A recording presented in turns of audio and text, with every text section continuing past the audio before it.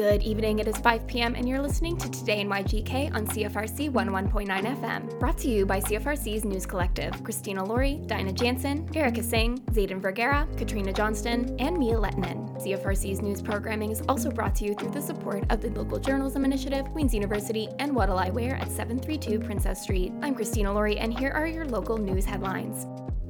The Limestone City Blues Festival concludes its historic 26-year run, paving the way for a new musical journey.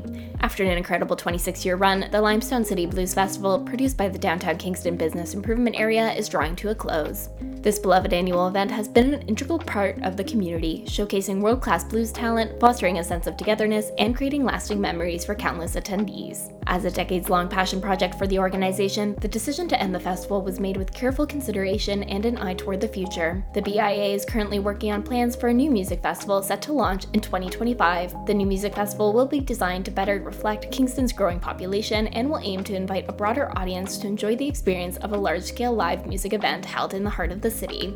This year's final edition of the Limestone City Blues Festival had already undergone many changes, as described by Jan McDonald, Festival Artistic Director and Director of Events at the BIA. We've been noticing, and not just as a result of COVID, but as a result of changing demographics, that our audience was getting a little bit smaller sort of year after year. And what we've noticed is that the average age of our audience is definitely, blues fans tend to be 55 plus. So the number of people who were coming out to the festival was decreasing little by little each year. And then, of course, we had the impact of COVID. So people in that age bracket were less likely to come out to events where there were a lot of people. So we had some brainstorming sessions last fall with stakeholders, not only our staff, but our board members, some of our business owners and people in the music industry, just to chat about what we could do to make the festival new and interesting to a younger demographic. Just after the wrap of this year's festival, McDonald also foreshadowed these big changes to come. We are having serious planning sessions this fall to look at the future of not only the Blues Festival, but other festivals and events that we do. Everything has its time and its place, and I'm certainly not saying that the festival will go away. I really don't think it will, but I think it will likely morph into a little bit more of a music festival as opposed to a traditional blues festival. The BIA would like to extend its heartfelt gratitude to everyone who has supported the Limestone City Blues Festival over the years. The sponsors, vendors, volunteers, and of course, the dedicated blues fans. As the organization bids a fond farewell to the Limestone City Blues Festival, it looks forward to creating a new musical tradition that will be as vibrant and dynamic as Kingston itself. In a message from the City of Kingston, September 30th, 2023 marks the third annual National Day for Truth and Reconciliation in Canada, and there are a number of community-led events taking place in Kingston to honor it. The day responds to Call 80 of the 94 Calls to Action of the Truth and Reconciliation Commission of Canada. September 30th is a day to honor survivors of residential schools, their families and communities, and to ensure public commemoration of the history and legacy of residential schools remains a vital component of the reconciliation process. It is also Orange Shirt Day, an Indigenous-led movement created as an opportunity to discuss the effects of residential schools and their legacy, and to share and learn from the stories of survivors. It is a celebration of resilience and an affirmation that every child matters. City Hall will be illuminated in orange on Saturday, September 30th. City Hall will be illuminated in orange on Saturday, September 30th to recognize the National Day for Truth and Reconciliation. Indigenous-led events and ceremonies are planned around the community to create space for Indigenous peoples to connect and honor the day. Non-Indigenous community members are invited to listen, learn, and reflect on the history of Canada's residential school system and the lived experiences of First Nations, Métis, and Inuit. As for local gatherings, at Confederation Park, Indigenous community members will hold a sacred fire on September 30th, sunrise to sunset. You can stop in front of the fountain and reflect on the legacy of residential schools at a temporary installation sharing the 94 calls to action until October 2nd. City staff will be on site on September 30th from 10 a.m. to 4 p.m. for a reflective program, inviting participants to reflect and share how you can commit to learn and take action in support of reconciliation.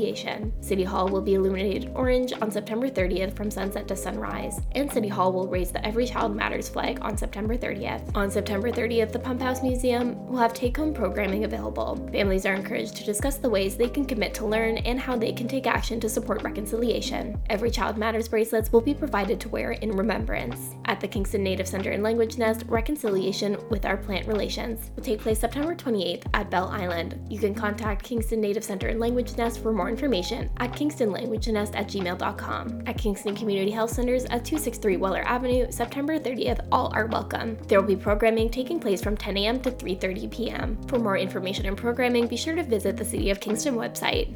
In new programming from the Kingston Frontenac Public Library, the Winnipeg General Strike, take a glimpse into Canada's past with Michael Dupuis, a city brought to a standstill by the unwavering determination of its workers as post-war labor demands, politics, industry, and violence came together. Be transported back to the pivotal Winnipeg strike with historian Michael Dupuis in an upcoming program with Kingston Frontenac Public Library, which will unravel the motivations behind the strike, shedding light on the perspectives of both the strikers and employers and the political responses at various levels of government. Canada was a changed nation after World War I, but the path ahead was unclear, says Jake Miller, librarian. Michael Dupuis will show how the Winnipeg General Strike, which ground Winnipeg to a halt from May 15th to June 26, 1919, put Canada's anxieties, hopes, and shortcomings on full display and impacted labor relations for decades. This is a great opportunity to learn more about such a crucial historical event. This event takes place at KFPL's Isabel Turner branch on October 14th at 2 p.m. Registration is required and can be done at calendar.kfpl.ca. The presentation is based on Dupuis' book, Winnipeg's General Strike, Reports from the Front Lines, and The Winnipeg General Strike, Ordinary Men and Women Under Extraordinary Circumstances. KFPL has these books and more of Dupuis' works available to borrow. It is Fire Prevention Week in South Frontenac. If you had a fire in your home, do you have an escape plan? Is your smoke alarm working? These are the questions South Frontenac Township wants residents to ask themselves as it prepares for Fire Prevention Week. In 2022, the Ontario Fire Marshal's Office reported 113 fire-related deaths, the highest number in more than 20 years in the province. Yet just over 1 in 3 residents have a working smoke alarm, says Interim Fire Chief Alex Bennett. In a house fire, you have less than 2 minutes to get out. A working smoke alarm can save your life. This year, South Frontenac Fire and Rescue is asking people to take action and do at least one thing to keep themselves and their families safe. Whether it's testing their smoke alarm, making an escape plan, or remembering to turn pot handles to the back of the stove. We've had a couple devastating fires in our community in the past few years. We're hoping people will be compelled to take action to prevent fires and be prepared for any emergencies, says Bennett. Fire Prevention Week is October 8th to 14th, 2023. The theme this year is Cooking Safety Starts With You. Pay attention to fire prevention. Cooking is the lead cause of house fires and house fire injuries in Canada and the US. Unattended cooking is the lead cause of cooking fires and deaths. South Frontenac Fire and Rescue offers these tips to help reduce the risk of a cooking fire. Number 1, watch what you heat. Always keep a close eye on the stove and never leave cooking unattended. 2, turn pot handles towards the back of the stove and keep a lid nearby when cooking. If a small grease fire starts, slide the lid over the pan and turn off the burner. 3, have a kid and pet-free zone of at least 3 feet around the stove or grill. Here are some of the events and activities taking place in South Frontenac to promote fire prevention and emergency preparedness. Thursday, September 28th, Saved by the Beeps, Test Your Smoke Alarm Day. Volunteer firefighters will be out in the community reminding people about fire safety and encouraging them to test their smoke alarms. You can look for them from 2 p.m. to 6 p.m. at the Sydenham and Verona Foodland. Tuesday, October 10th from 7 to 9 p.m. is the fire station open houses. And September 28th to October 14th, hashtag Be Prepared South Frontenac contest. Snap a photo of you or family members doing something to be prepared in case of fire or an emergency and post it to social media using the hashtag Be Prepared South Frontenac. You can see the full contest details at southfrontenac.net. For more information on fire safety and events, you can visit southfrontenac.net/fire-prevention or follow South Frontenac Fire and Rescue on Facebook at SF Fire and Rescue.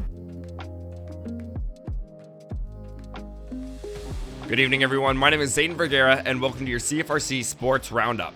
Last weekend, your Queen's University men's rugby team had their home opener against the Laurier Golden Hawks at Nixon Field. This was the same team that ended the Gales season last year in the OUA semifinals. Through a hard-fought battle, Queens took the match 25-19. Queens women's rugby played the Guelph Griffins last weekend in a rematch of last year's OUA championship game. The match started with the teams trading penalty converts early in the contest to be deadlocked at 6-6. Rachel Cameron scored the game's first try in the 38th minute after a long run before Carmen Lazique completed a strong passing play with another long run for a try. This one was converted by Lizzie Gibson that gave the Queens a 18-6 lead going into half. The Griffins started the second half with 2 tries and converts to take a 2-point lead, 20-18, with a few minutes remaining. Trailing, Queens needed to make a play, starting with Rachel Callum securing a great pass and running for the try to give Queens the lead. Lizzie Gibson converted the try and Queens held on for the final minute to secure the win, 25-20. Queens Cross Country kicked off their 2023 season with an outstanding result at the Bob Vigors Western Invitational in London, Ontario on Saturday. with the men's team finishing first overall and the women's team finishing fifth overall. The Gales earned first on the men's side with 54 points, 3 less than the second place UBC Thunderbirds. Jude Wheelerty was Queen's top finisher on the men's side, finishing the race fifth overall with a time of 25:17, just 13 seconds behind the top place finisher Nicholas Bannon from Guelph. On the women's side, Queens finished with 157 points, 40 points behind the McMaster Marauders, who finished fourth overall with 117 points. Lauren Lowther was the top finisher for the Gales on the women's side, crossing the finish line 19th overall with a time of 31:09.3. Queens Cross Country returns to the course next weekend when they will compete in the Capital City Cross Country Challenge in Ottawa, Ontario. But on that note, that's all for your CFRC Sports Roundup. Now over to Erica Singh with your campus news.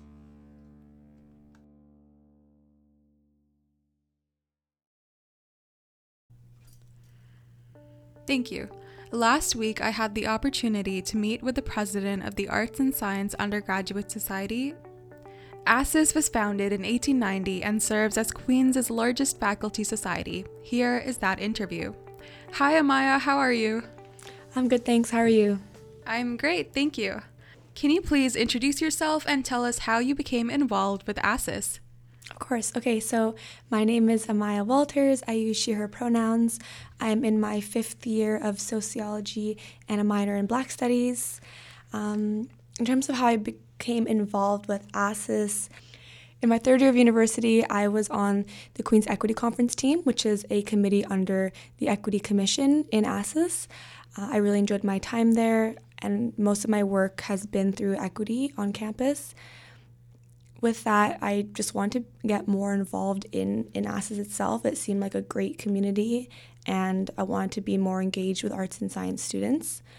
And then when I saw the election coming up, I saw it as a great opportunity to run and see if I could have further reach on campus. Great, thank you so much. So what are some of your goals and priorities for this upcoming term? So I think, as we all can tell, student engagement is really low, or it's just kind of we're coming out of COVID and seeing that students are wanting to get more involved but aren't sure exactly where to go. I think that's especially the case with the 2nd and 3rd year students at the moment. And I'm trying to make ASSIS a place for students who aren't involved in student government to feel as though they're included.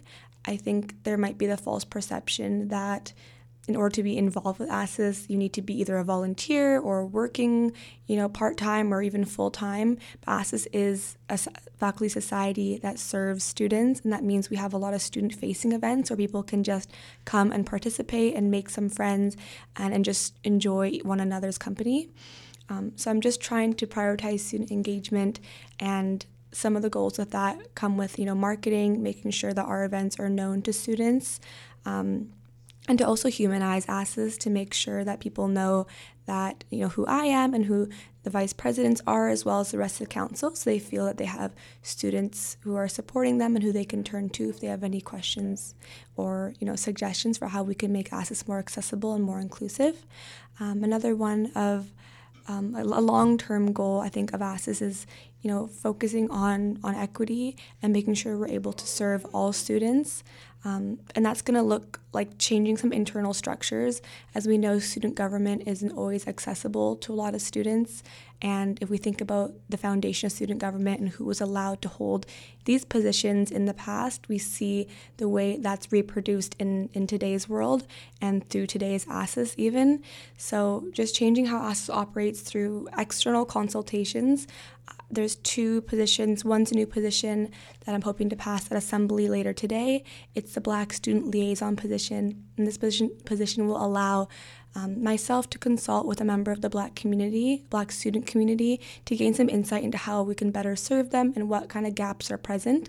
And there's another student liaison position, which is a collaboration with the Queen's Native Student Association, and this is the Indigenous student liaison position, and this is very similar to the Black student liaison position.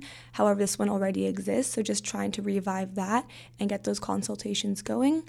And then there's also some new trainings that we're having internally. So during council pre-week, which is the week before classes begin, we train our council members on a variety of different topics. However, I took a look at the HR policies and revived some of them and took out the ones I felt weren't as relevant and replaced them with some ones that are. And I can give some examples. One of those is gender-based violence bystander intervention training, which trains students on how to intervene in cases of sexual or gender-based violence.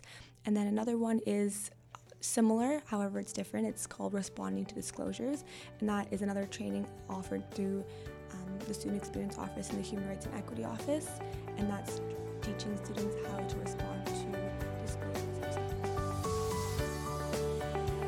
Once again, that was Amaya Walters, the 133rd President of ASIS. To listen to the full interview, please check out Today in YGK on both Spotify and Apple Music. That's all from me today. Now over to Mia with the weather.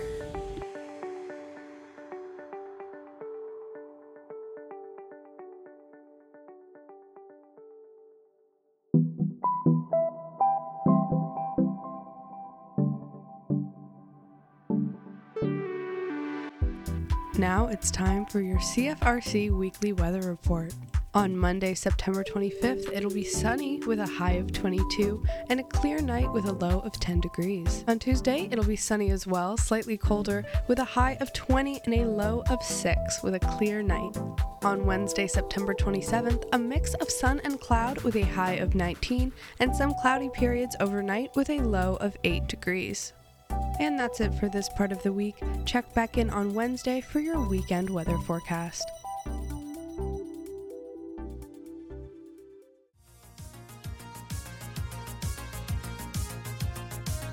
This is Kat bringing you the weekly traffic report from September 22nd to September 28th. First, we're going to start off with road closures. On King Street from Place to Arms to the Tragically Hip Way, it will be closed September 21st at 12:01 a.m. to September 23rd at 2 a.m. for events at the Leon Centre. On Ontario Street from Clarence to Brock, it will be closed September 23rd from 10 a.m. to 10:30 a.m. for His Majesty's Canadian Ship Cataraqui Freedom of the City Parade. And then on Princess Street from Division to Ontario, it will be closed September 23rd from 7 a.m. to 7 p.m. for the Princess Street Promenade. And then on University Avenue from Union to Earl, it will be closed until December 22nd for the removal of debris from demolition and concrete deliveries at the Queen's John Dutch University Centre project. And now we're going to be moving on to other delays in the Kingston area. On Bath Road at Queen Mary, expect delays until September 29th for the Utilities Kingston Nets project. On Princess Street from Collins Bay to Bay Ridge, expect delays until October 31st for the construction of new sidewalks and traffic signals along Princess Street. Please note that one lane of traffic will be maintained in each direction at all times on Princess Street. And then on Queen Street from Montreal to Sydenham, expect a westbound lane closure on September 28th from 7 a.m. to 5 p.m. for a large concrete pour at 223 Princess Street.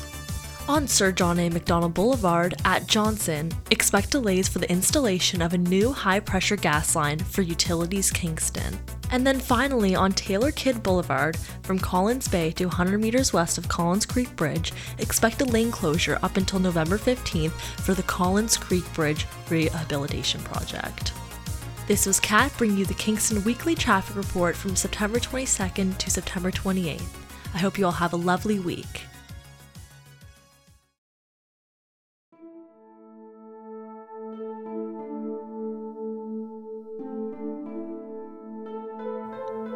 And now it's time for the CFRC Community Concert and Events Calendar for September 25th through October 1st. Have an event you would like to be covered on our website and news programming?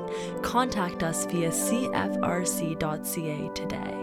Starting from September 25th until September 29th is the ACES and NSOCH poster sale.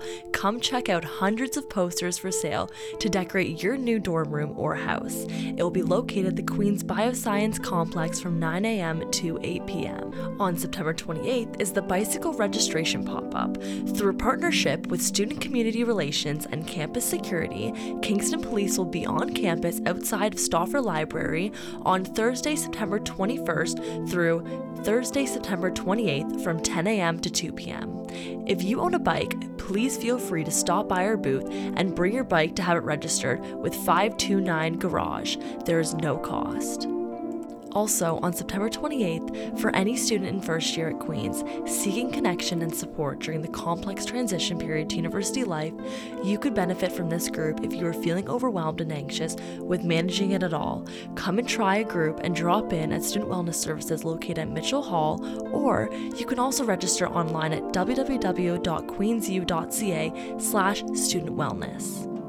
And then on September 29th, come and support the Kingston Frontenac hockey team at their home game against the Oshawa Generals. It will be located at the Leon Center from 7 to 10 p.m. On September 29th is the Party for Paws at the Grizzly Grill. This event is dedicated to raising funds and awareness for this new dog rescue organization in the community. Giant's Doghouse believes that every dog deserves a loving home, and together we can make a difference in their lives. This event starts at 7 p.m. And then also on September 29th is the Climbing the Mountain Towards Reconciliation, a conversation with Dr. Sarah Funnell, Associate Dean of Indigenous Health. It will be at 1 p.m. in the School of Medicine building in room 132A. Anyone is welcome, and participants can also attend virtually via Zoom. And then on September 30th marks the second annual National Day for Truth and Reconciliation in Canada. This day is to honor survivors, their families, and communities, and ensure that public commemoration of the history and legacy of residential schools remains a vital component of the reconciliation process. It is also Orange T-Shirt Day, an Indigenous-led movement created as an opportunity to discuss the effects of residential schools and their legacy, and to share and learn from the stories of survivors. Orange shirts are available for sale now until October 2nd at the Tricolor Outlet and also online. And they will also be on sale at the Queen's Center from September 27th until the 29th as well.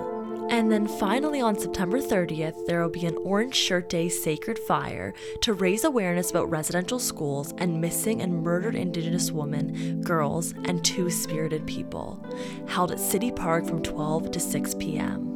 And then finally, on October 1st is the Engineering Spikeball Tournament 2023. Come hang out at Victoria Park and compete for the title of Engineering Spikeball Champions. Every 2 teams is responsible for bringing a net, and you must buy tickets in advance that are $5 per player. Buy tickets before Friday at www.ensoc.queensu.ca. This was Kat bringing you the community events calendar for September 25th through October 1st. I hope you all have a lovely week. Now it's time for your Kingston Concerts calendar from September 25th through September 30th. Ever wanted to try playing an instrument? Check out Joe's MILL at the Kingston and Frontenac Public Library from 4 p.m. until 6 p.m. on Wednesday, September 27th. Renting instruments is free and for all ages.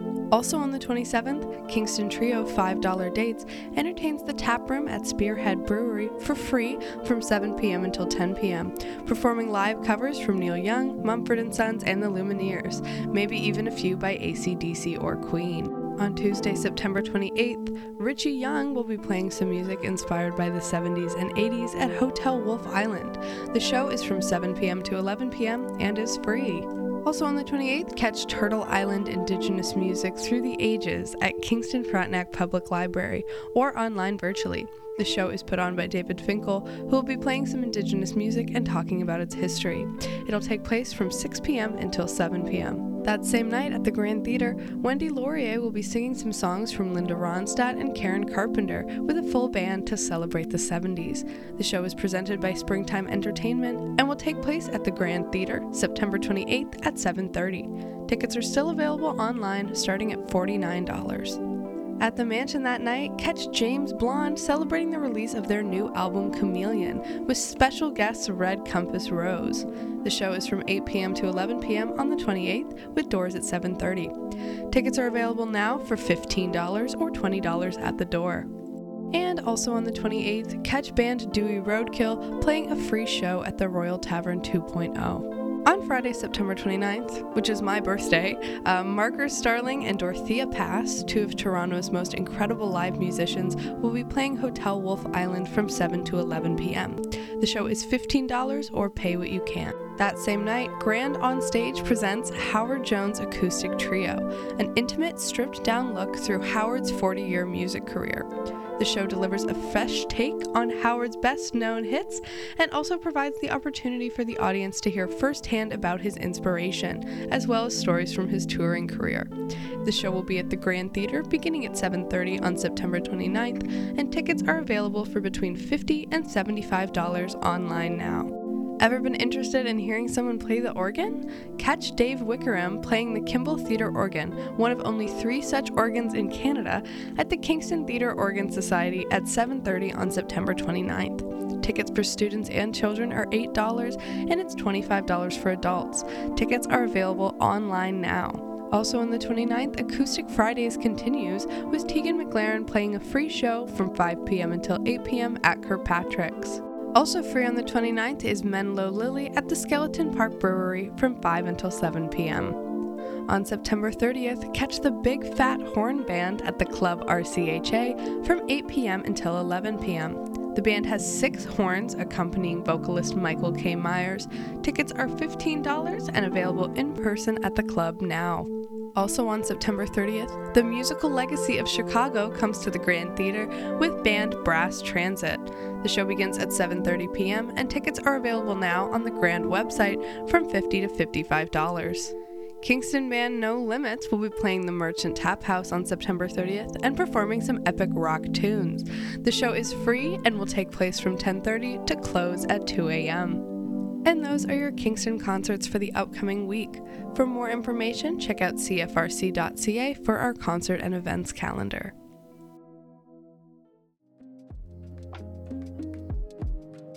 Thank you for tuning in to CFRC's local news programming. To revisit episodes of Today in YGK and hear more from some of our guests, be sure to head to our podcast network at podcast.cfrc.ca. Today in YGK is brought to you by the generous support of the Community Radio Fund of Canada, the Local Journalism Initiative, Queen's University Career Services, and What'll I Wear at 732 Princess Street. Be sure to stay tuned for more CFRC programming coming up next.